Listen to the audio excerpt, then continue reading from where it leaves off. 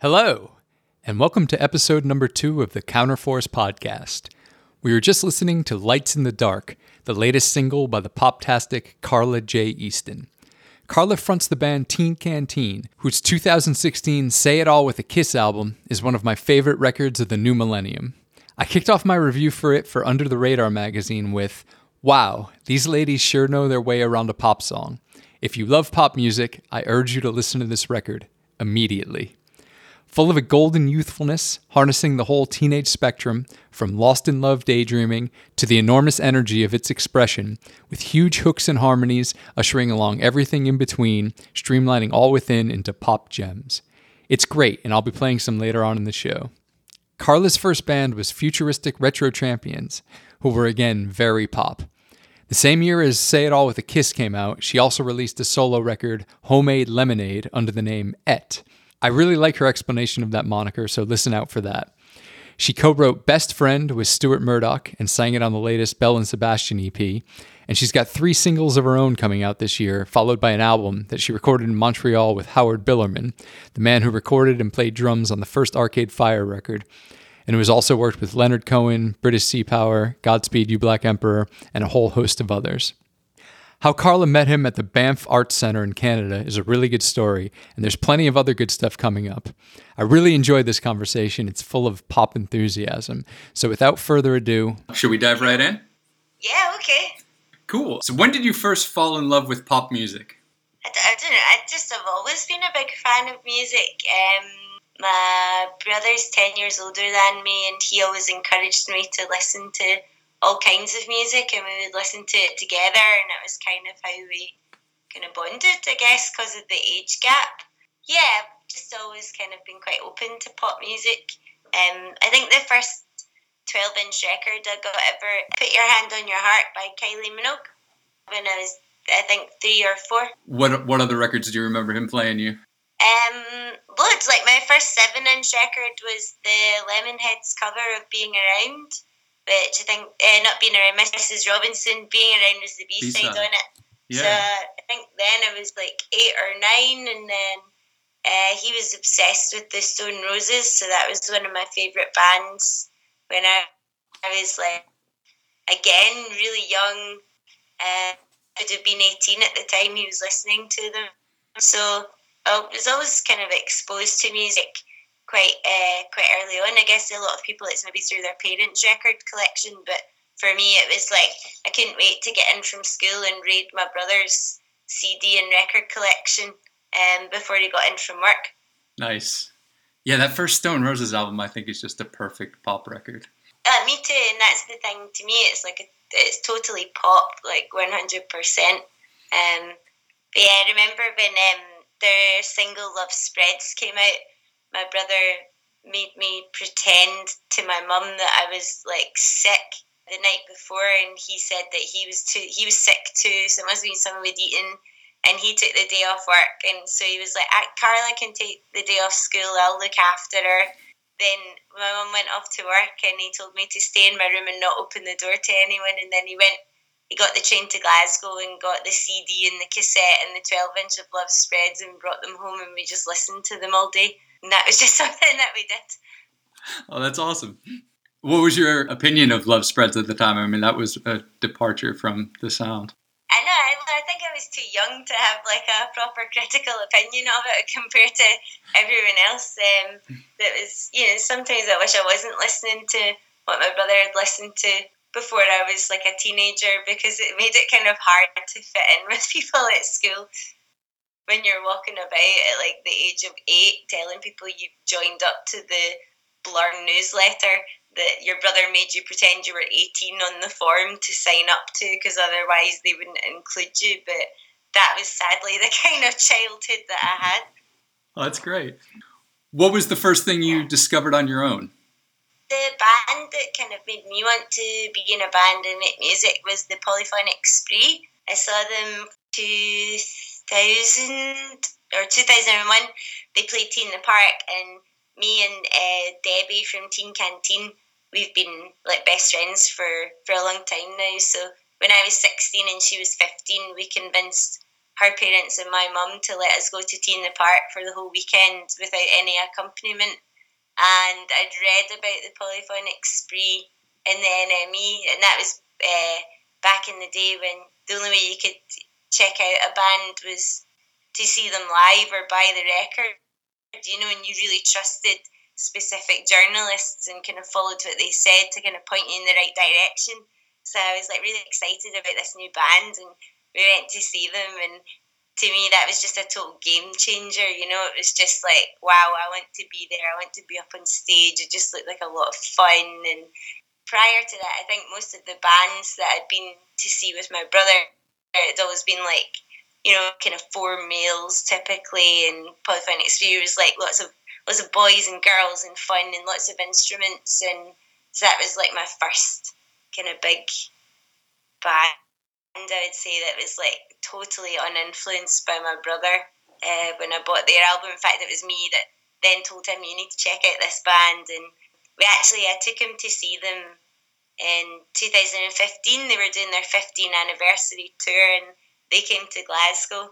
And as soon as the first song started, I started crying, and then my brother started crying. He was like, they're just the greatest band ever. And yeah, it's good. We got to meet Tim after the show because he was signing stuff, and I was like, I want to go and meet Tim, but I turned into a total fangirl and couldn't say anything, and I was just like, thank you. But yeah, that was my first sort of big obsession that made me want to make music as well. Cool. What was your first gig? My brother took me to see a band called Embrace at the Barrowlands when I was 13. I'm quite short anyway.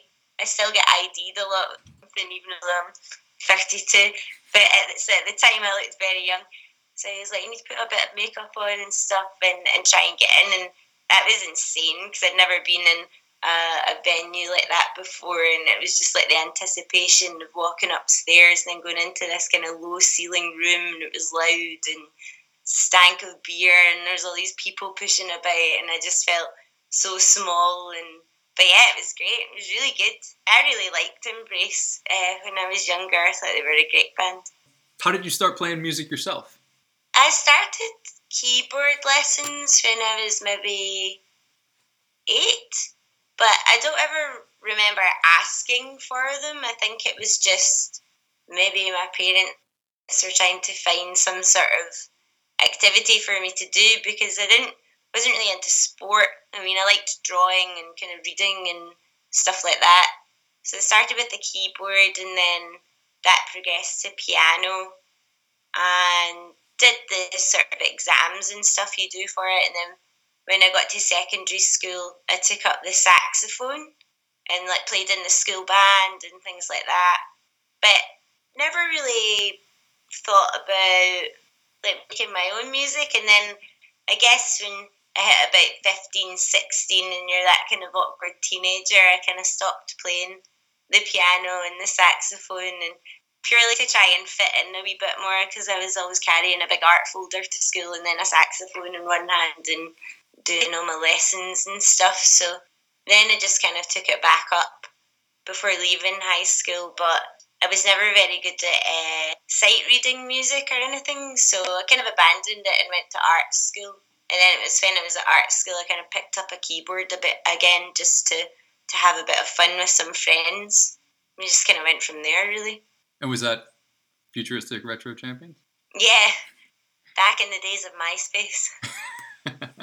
Yeah, tell me about your musical history with bands. They all have really cool names. Thank you.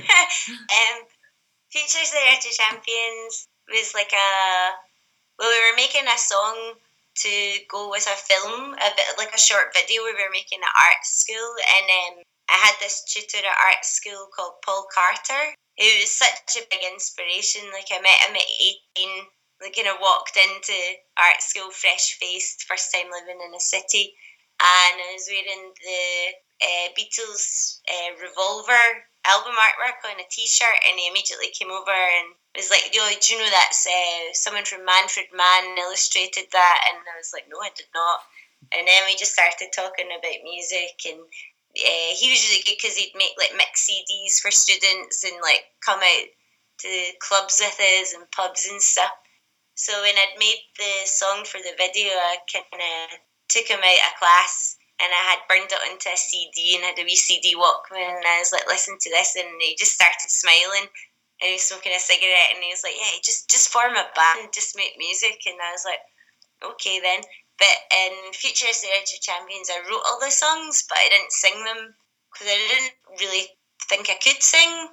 And a few comments had been made along the time, like, you're not a good enough singer, or it's too weird, or stuff like that. So yeah, I didn't really sing in that band. Then that kind of just came to a natural progression, because I think just not having a live drummer, and there's so many of us, and I'd started changing what I was writing to be what would become Teen Canteen.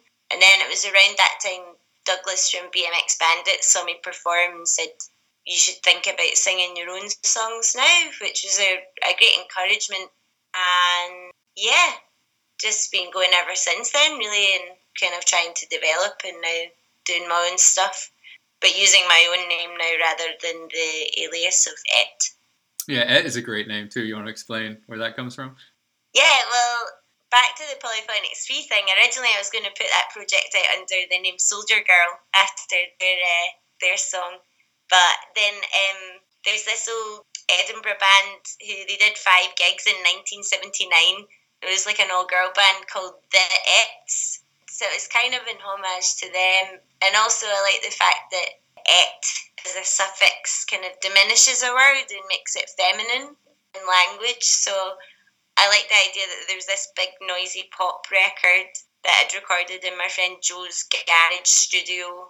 So it was like this small environment, but trying to make this big sound. And yeah, just the kind of oxymoron of that with this diminutive suffix. To me, it was funny. I don't know if anyone else found it funny though.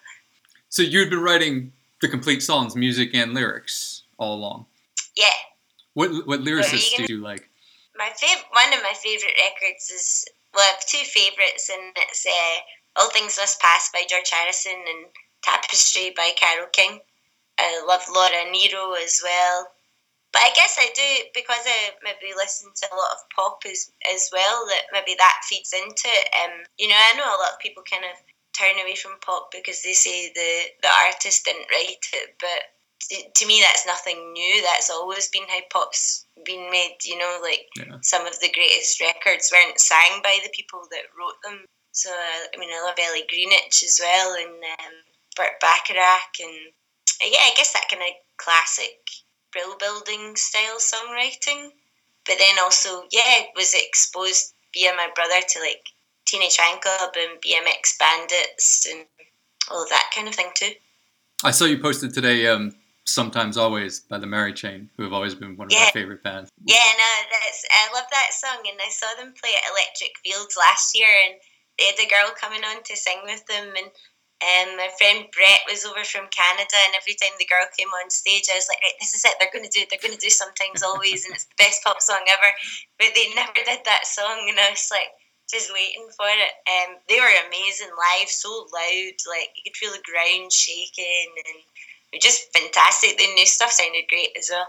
Cool. So yeah, let's talk about the new record. It has an interesting story about how it came to be. You want to tell us that? The accidental record again. I don't really know how to start. The Homemade Lemonade album was an accident too. That was never really meant to be an album, so maybe that's just my thing. But in December 2016, I got an email in my inbox, and it was the Banff Arts Centre newsletter that I'd signed up to when I was at art school, and weirdly I'd just unsubscribed from a bunch of newsletters, but I'd kept that one on, and they were like, we're announcing ever singer-songwriter residency, and I thought, finally I can apply for something at the Banff Arts Centre, because it's really sort of like renowned and considered an amazing place to go as an artist. I didn't tell anyone that I'd applied, and I think I'd had a couple of glasses of wine, which probably made me feel I had the confidence to do it. And then, got told that I'd been accepted, so went away for a 2-week residency in March 2017. I was so nervous, like 2 days before, I was like saying to my friends, can't go, don't know why I thought I could do this. This is not for me, because I struggle to even play like unaccompanied on my own solo for stuff.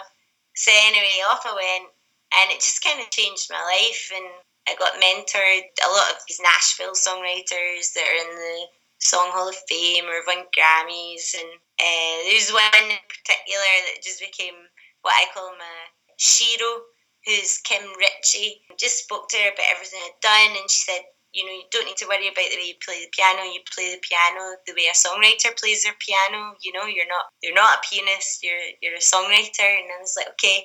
And Russell de Carl, who's like the coolest guy ever, and you just got to sit and write up in the mountains in Canada. There was nothing there. There was 24 of us, and most of them were Canadian. I was the only person from Europe there. And most of them were doing sort of singer-songwriter, kind of folk-influenced stuff. So there was like me and one other girl called Lisa Crawley from Melbourne, who were kind of like pop writers. And she was great as well. She was really good to chat to and kind of get, I guess, peer-to-peer support.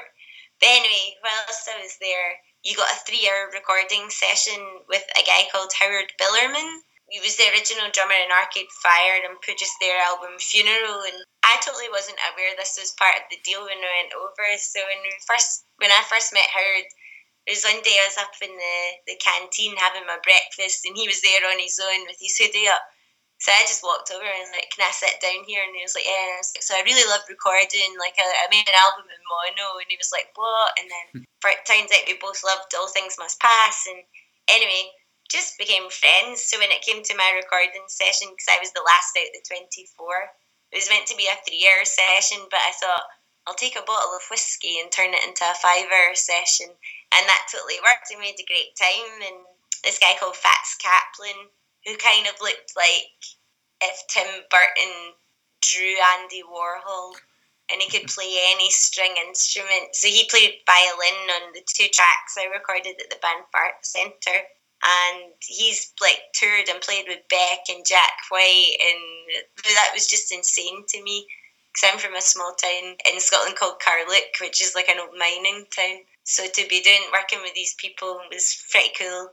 And when I got back to Scotland, Howard just said, why don't you come and do an album in Canada? And I thought, yeah, why not? So it was good. It was a challenge. I just spent all summer writing. I moved back in with my mum and put my synth away and just went back to the piano and using basic chords and GarageBand to demo some stuff up. And then I went to Montreal in September last year and had the best 10 days ever in a studio with I invited some friends that I'd met on the residency to come and join me. So yeah, there was 7 of us, and we had vintage synths and timpani and choirs and strings and brass and a sitar player, and yeah, made this album that I think's maybe the album I've kind of always wanted to make, where you don't really think about how you do it live, you just think about how do I make a really great sounding record, you know.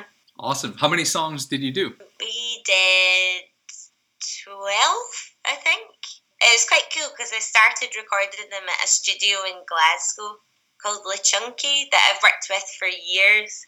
And Colin and Ronan there are just wonderful and very supportive of what I do. So we thought, right, we'll start the sessions in Glasgow and Pro Tools, and then they can be opened up in Montreal. Because I've got a tendency to be like, well, we'll just put another synth here and we'll just add this other synth track there. So I thought if I do that, I'm not wasting all the musicians' time in Canada. We did guide vocals, but then some of them ended up being the vocals on the tracks. So for me, it's kind of cool to do. It was really split between Glasgow and Montreal, the album, and I think I totally went off what your question was there. No, it's good. Okay. How many songs did you write in Canada at the Banff Arts Centre? The 4 songs I wrote in that 2 weeks were Dreamers on the Run, Impossible Stuff, Girl from Before, and Lights in the Dark, that became the first single from the album. Yeah, tell me about that. It just was one of those things, I can't really explain how good it was to have 2 weeks where you don't have anything to do apart from play the piano and write and talk about playing and writing with other people and who are doing it. And I mean, I've never written so much in my life as I did last year, so Lights in the Dark sort of came to me quite easily, and quite often I'll write down notes or phrases in books, and then you kind of have these reference points to go through when you you realise you're on a theme and thinking things work. But it just became quite an honest account of, I guess, a relationship kind of breaking down and then holding on to realising that the mundanities that you maybe think of what have contributed to a relationship ending and being in these never-ending cycles that actually end up being the things that you miss the most. And you released that in February? Just at the end of January, so I think it was the 29th of January, yeah. And you've been doing some gigs to promote it? Yeah, so amazingly, all the Canadians came over to Scotland, and we did shows in Glasgow, Edinburgh, Manchester and London, and did a 6 music session for Mark Riley and a BBC Scotland session for Janice Forsyth. So they were here, I think, for 2 weeks tops, but it felt like the amount of rehearsing and gigging and travelling we'd done, it had been like a month. And it was weird because when I said bye to them on the residency, I was so upset because I didn't know I'd see them again. And then when I said bye to them in Montreal, it was like, oh, I don't know when I'll see you again. But when they left Glasgow this time, it was more I can't wait to see you again. Like, it just seems, I don't know, it's not very sustainable, a sort of transatlantic band, but I just can't not imagine playing with them again. Like, the response we got was fantastic, and it was so good to play with the people that played on the record as well, because I'll be doing a small tour of the UK in October, but it'll be with musicians I know from Scotland that'll be playing with me. But I don't know, maybe I need to either go to Canada or maybe when the album comes out they'll come back over, who knows. So when is the album coming out? Well, I think it'll be the beginning of next year, but it's just kind of getting sorted right now. But it is insane as well, because you think, well, I recorded it in the summer of 2017, it might not come out till 2019, but the thing is that for me it's always the writing and recording's the kind of big fun part of the whole process for me. So I've already started, I think, what will be album number 3, and recorded like 4 tracks for that in the interim, just because that's my favourite part. Nice. I read online that the album as a whole has a lot to do with lucid dreaming. Yeah. You talk about that? Well, I think it's just when I got back from Canada and I moved back to my mum's, just to like give me more time to write and focus, and because she's just in the middle of nowhere, like you don't really have any distractions, and spent a lot of time kind of reading and kind of thinking and maybe just thinking more introspectively as well. But I've also just been always obsessed with the idea of lucid dreaming and that kind of blur between reality and real life, and how you can get lost in your head sometimes in these kind of fantasies, and when you don't interact with people all the time on a daily basis, which I didn't for most of the summer, you know, that point of when does the imagination stop and you just go back to real life, I guess. So yeah, just the kind of thoughts and dreams of where you could go or what you could do. It was just something I was kind of exploring when I was writing it. What were you reading at the time? Weirdly, I'd been reading the letters that Van Gogh wrote to his brother, and Alan de Botton's essays on love, and I read this book called, I think it's Art and Death. I can't remember who it's by, but it's sort of like all these kind of like looking at the small things in life and then philosophizing them, and yeah, you know, I kind of dip in and out of short stories here and there, and listen to a lot of records. But it's like, weirdly last year I decided, you know, that where you've had a favourite, or you've had a record that you've not listened to for a long time, and then you go back and listen to it, especially when you listen to something as an adult. So I was listening to all these albums that I'd listened to like as a teenager or growing up, or reminded me of childhood. So I was listening to like Ben Queller and the Lemonheads and Spiritualized and George and Carole King, and I don't know, and I guess maybe just being back at the home where I'd grown up, it kind of triggers all these kind of memories and feelings and stuff.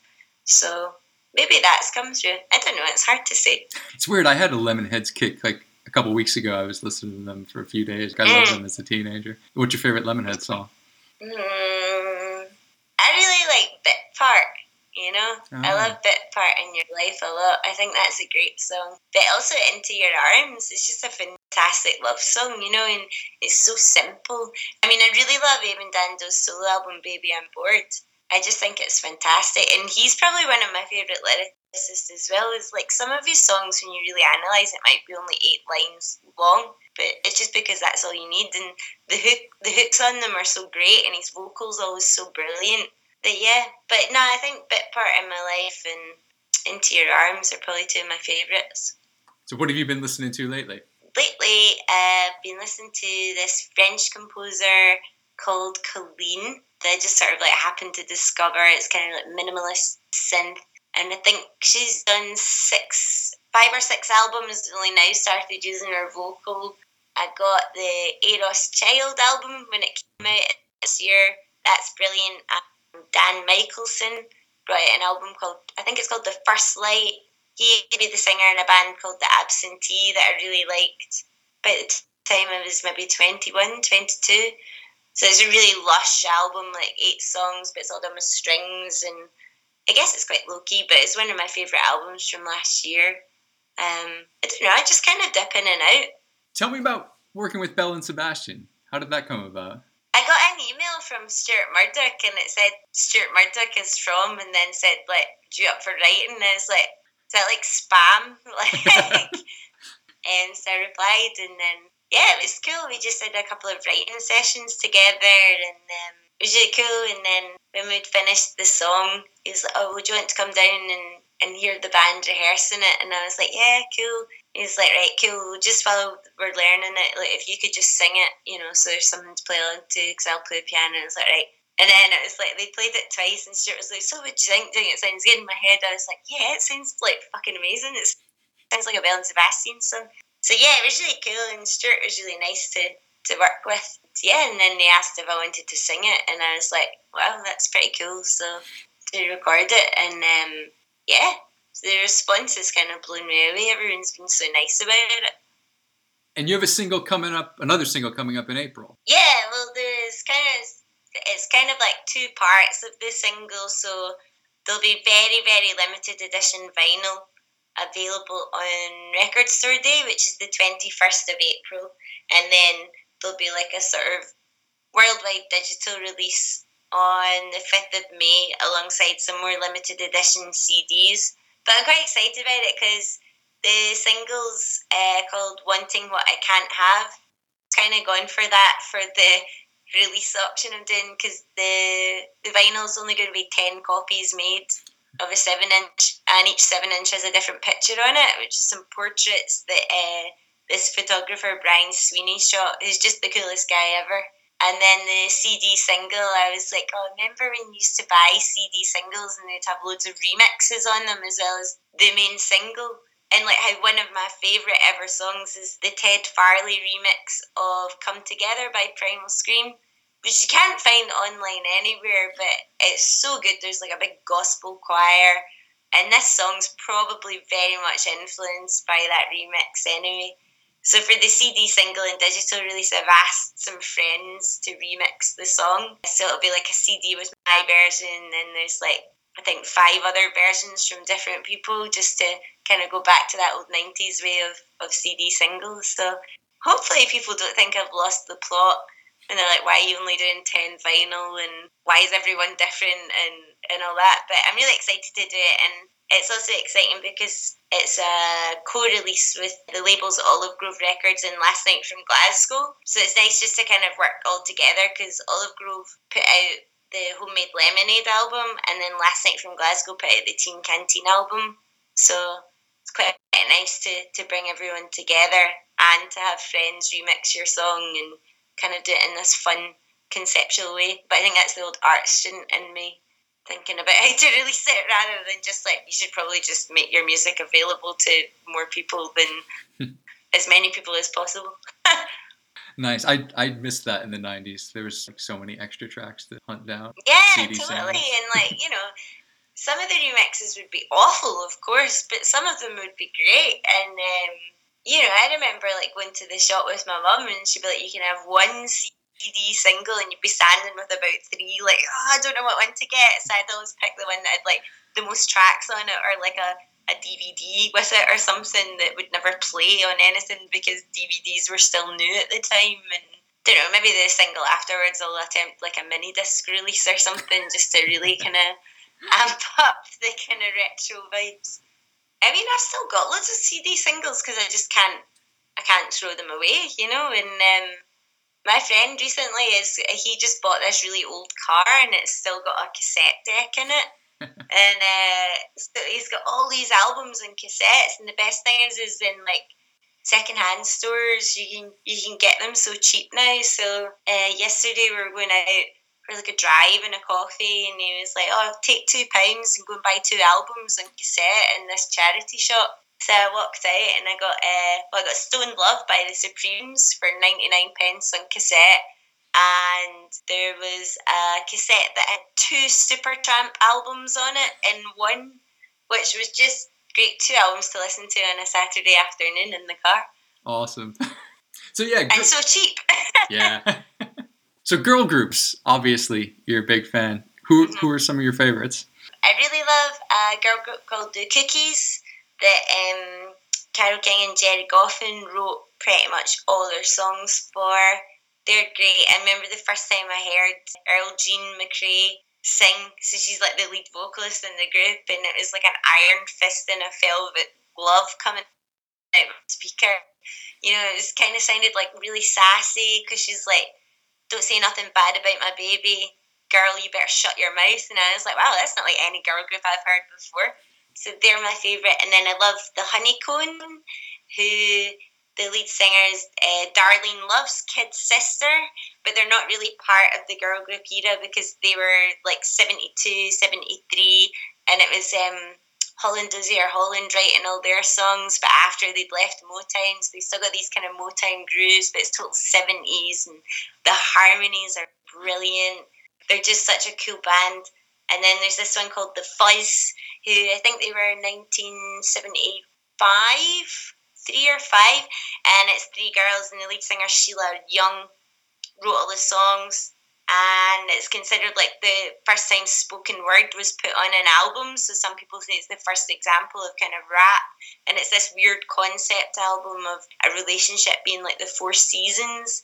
I'd love to get that on vinyl. It's just The Fuzz by The Fuzz, and that's probably to find on vinyl, but it's just the arrangement on that so lush, so 70s, but real groove to it. The Honeycomb, like, their lyrics are so good. While you're out looking for sugar. And, my favourite's The Day I Found Myself, though. Like, see the extended version of that where it's the whole intro and stuff. And I remember, like, I put it on a cassette tape for my mum so she could listen to it in her car, and she was just like, "Carla, I feel like this song's like the story of my life." And I was like, yeah. And then I remember letting my friend Ryan hear it as a DJ, and he was just like, "What is with the brass arrangement on that? It's incredible just how it builds." But I just think that's a fantastic band. I think if you like the Honeycomb, you really like the Fuzz. Like, they're a lot more kind of like laid back and chilled out. But they've got a song called "I Love You for All Seasons," which is just insanely good. So good. Actually, I found that on 7-inch in a record shop in Montreal, because I went in with my friend Brett. Howard told me to go. He was like, "Right, if you like records, go to the shop." And I was like, "Right." And there was like a girl group section, like huge, of 7 inches, and I was flying through it, and I was like, "No fucking way!" And Brett was like, "Carla, shut up, like, what has happened?" And I was like, "I've got the Fuzz 7-inch. I've been wanting this for ages." And the guy at the desk was just like, "What the fuck is going on?" Anyway, I took like $100 worth of 7 inches up to the desk and then just started chatting to him. And he was like, "You know what? You can just have them for 60." And I was like, "Oh my God, you're great." So, and then I had to leave because I could have kept going, to be honest. Awesome. And then, I mean, I love the Ronettes, but that's just a combination of like Ronnie Spector's voice with Phil Spector's production. And I actually saw Ronnie Spector in 2009 at the Arches in Glasgow, and that was insane because I never thought I'd see her in my life, because it's not really from my kind of generation, I guess. And she was so frail when she walked on stage, but she still had this like massive black hair and bright red lips. And then she opened her mouth, and you're like, oh, there's Ronnie Spector. And she started singing "I Wish I Never Saw the Sunshine," which is my favourite Renette song. And me and my brother kind of ran to the front, and I was singing along every word, and she pointed at me, and I was like, my God, Ronnie Spector knows who I am. But she doesn't. But it was just amazing to hear her voice, I mean, she seemed quite frail, but still packing a punch with the pipes. I don't know why I like girl groups. I just think they're quite fascinating as a genre of music. Yeah, I got this great compilation years and years ago that I found, which I'd love this CD box set. I don't think I ever got a vinyl release, called One Kiss Can Lead to Another, and it's like girl group rarities. I don't know if you've ever come across that. No, I have it in the hat box. Yeah. It's like, I love that. And but there's a track on it by a band called Cinderella, but I think Cinderella was just the Blossoms under another name, and it's just such a good song. I just love it when you stack harmonies together. I think that's what I like about them, because you're using the voice as an instrument that way, and like thinking about how you can build it, and singing harmonies live is so cool. Like, see, when you just are so in with each other and you do this weird portamento that's not been rehearsed, I think it's the best feeling in the world ever. Like, you just feel like, oh, I really belong, or I'm really part of this kind of like unit, and we're making this sound, and it's just really cool. I think that's what I like about it.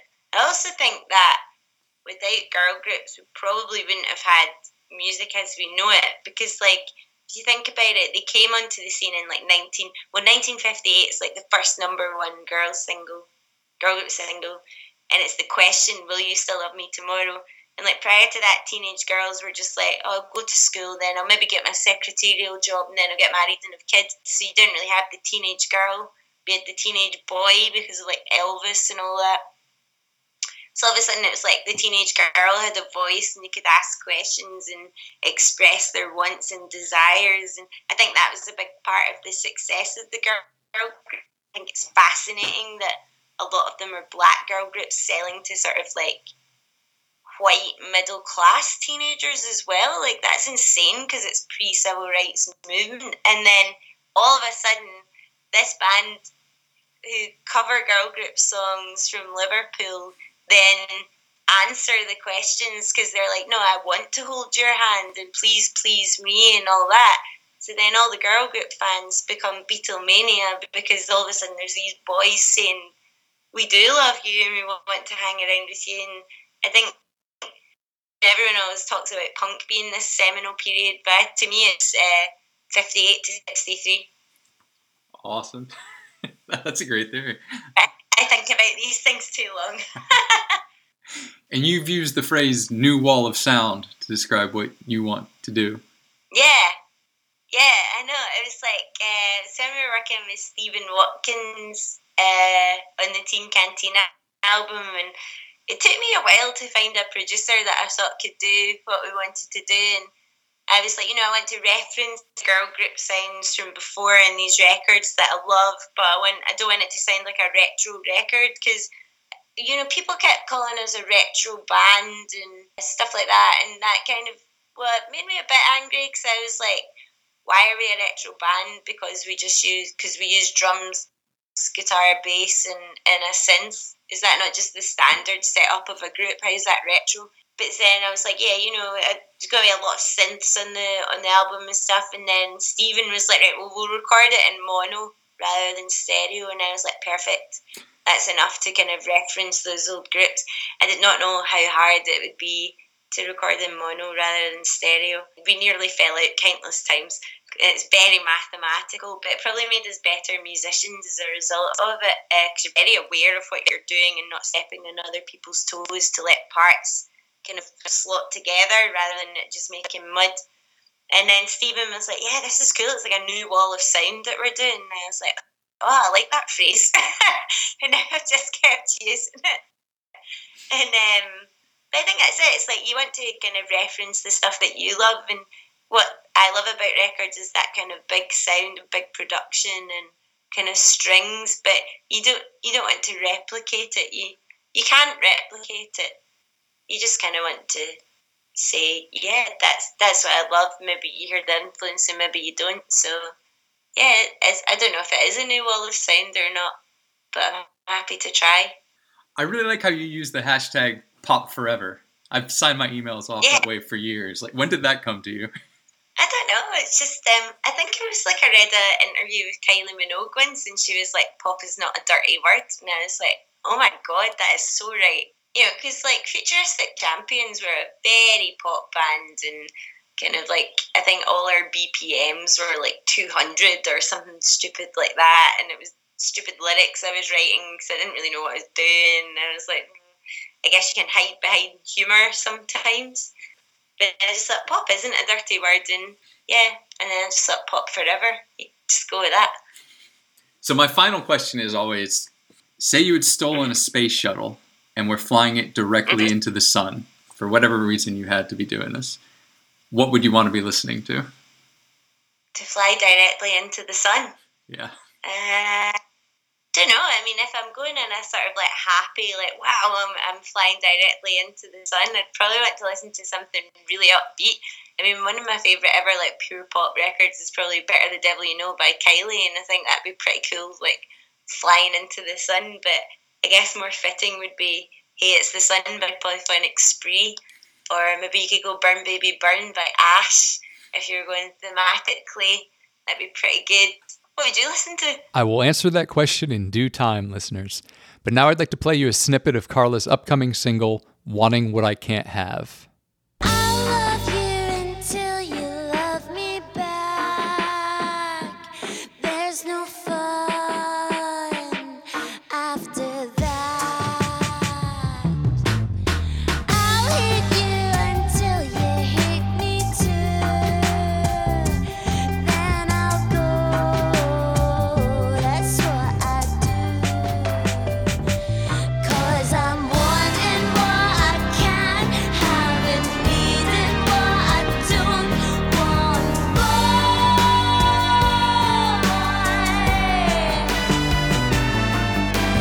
rubbing salt in old wounds to sugar up my sweet joy.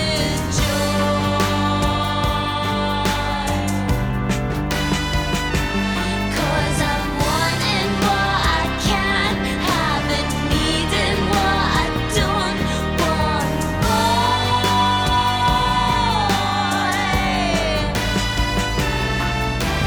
rubbing salt in old wounds to sugar up my sweet joy.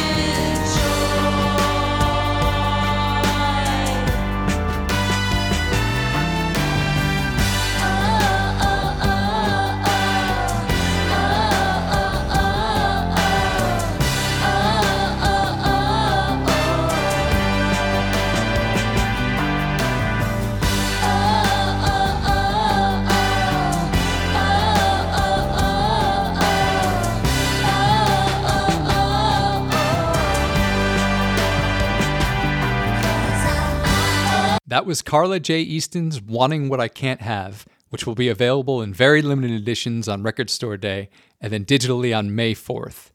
There was also a futuristic retro champion song called "May the 4th," so check that out. Carla's website is carlajennifereaston.com, and she's playing in Glasgow on April 4th and Edinburgh on April 11th, and there'll be more dates to come. I really hope one of my trips to the UK coincides with her playing live. Do visit thecounterforce.net. There's lots of show notes, and you can sign up to the mailing list to get my weekly email of 7 songs that I'm currently digging. And be sure to have a listen to Teen Canteen's pop masterpiece, "Say It All With a Kiss." I'm going to leave you here with their "Honey." He is fun like the sun, and he never complains. But I'm a mess, I confess that I'm more like the rain. He is perfect like a circle and a summer shade of purple. He's the crash of a wave, he makes me misbehave. He's the only one I want, so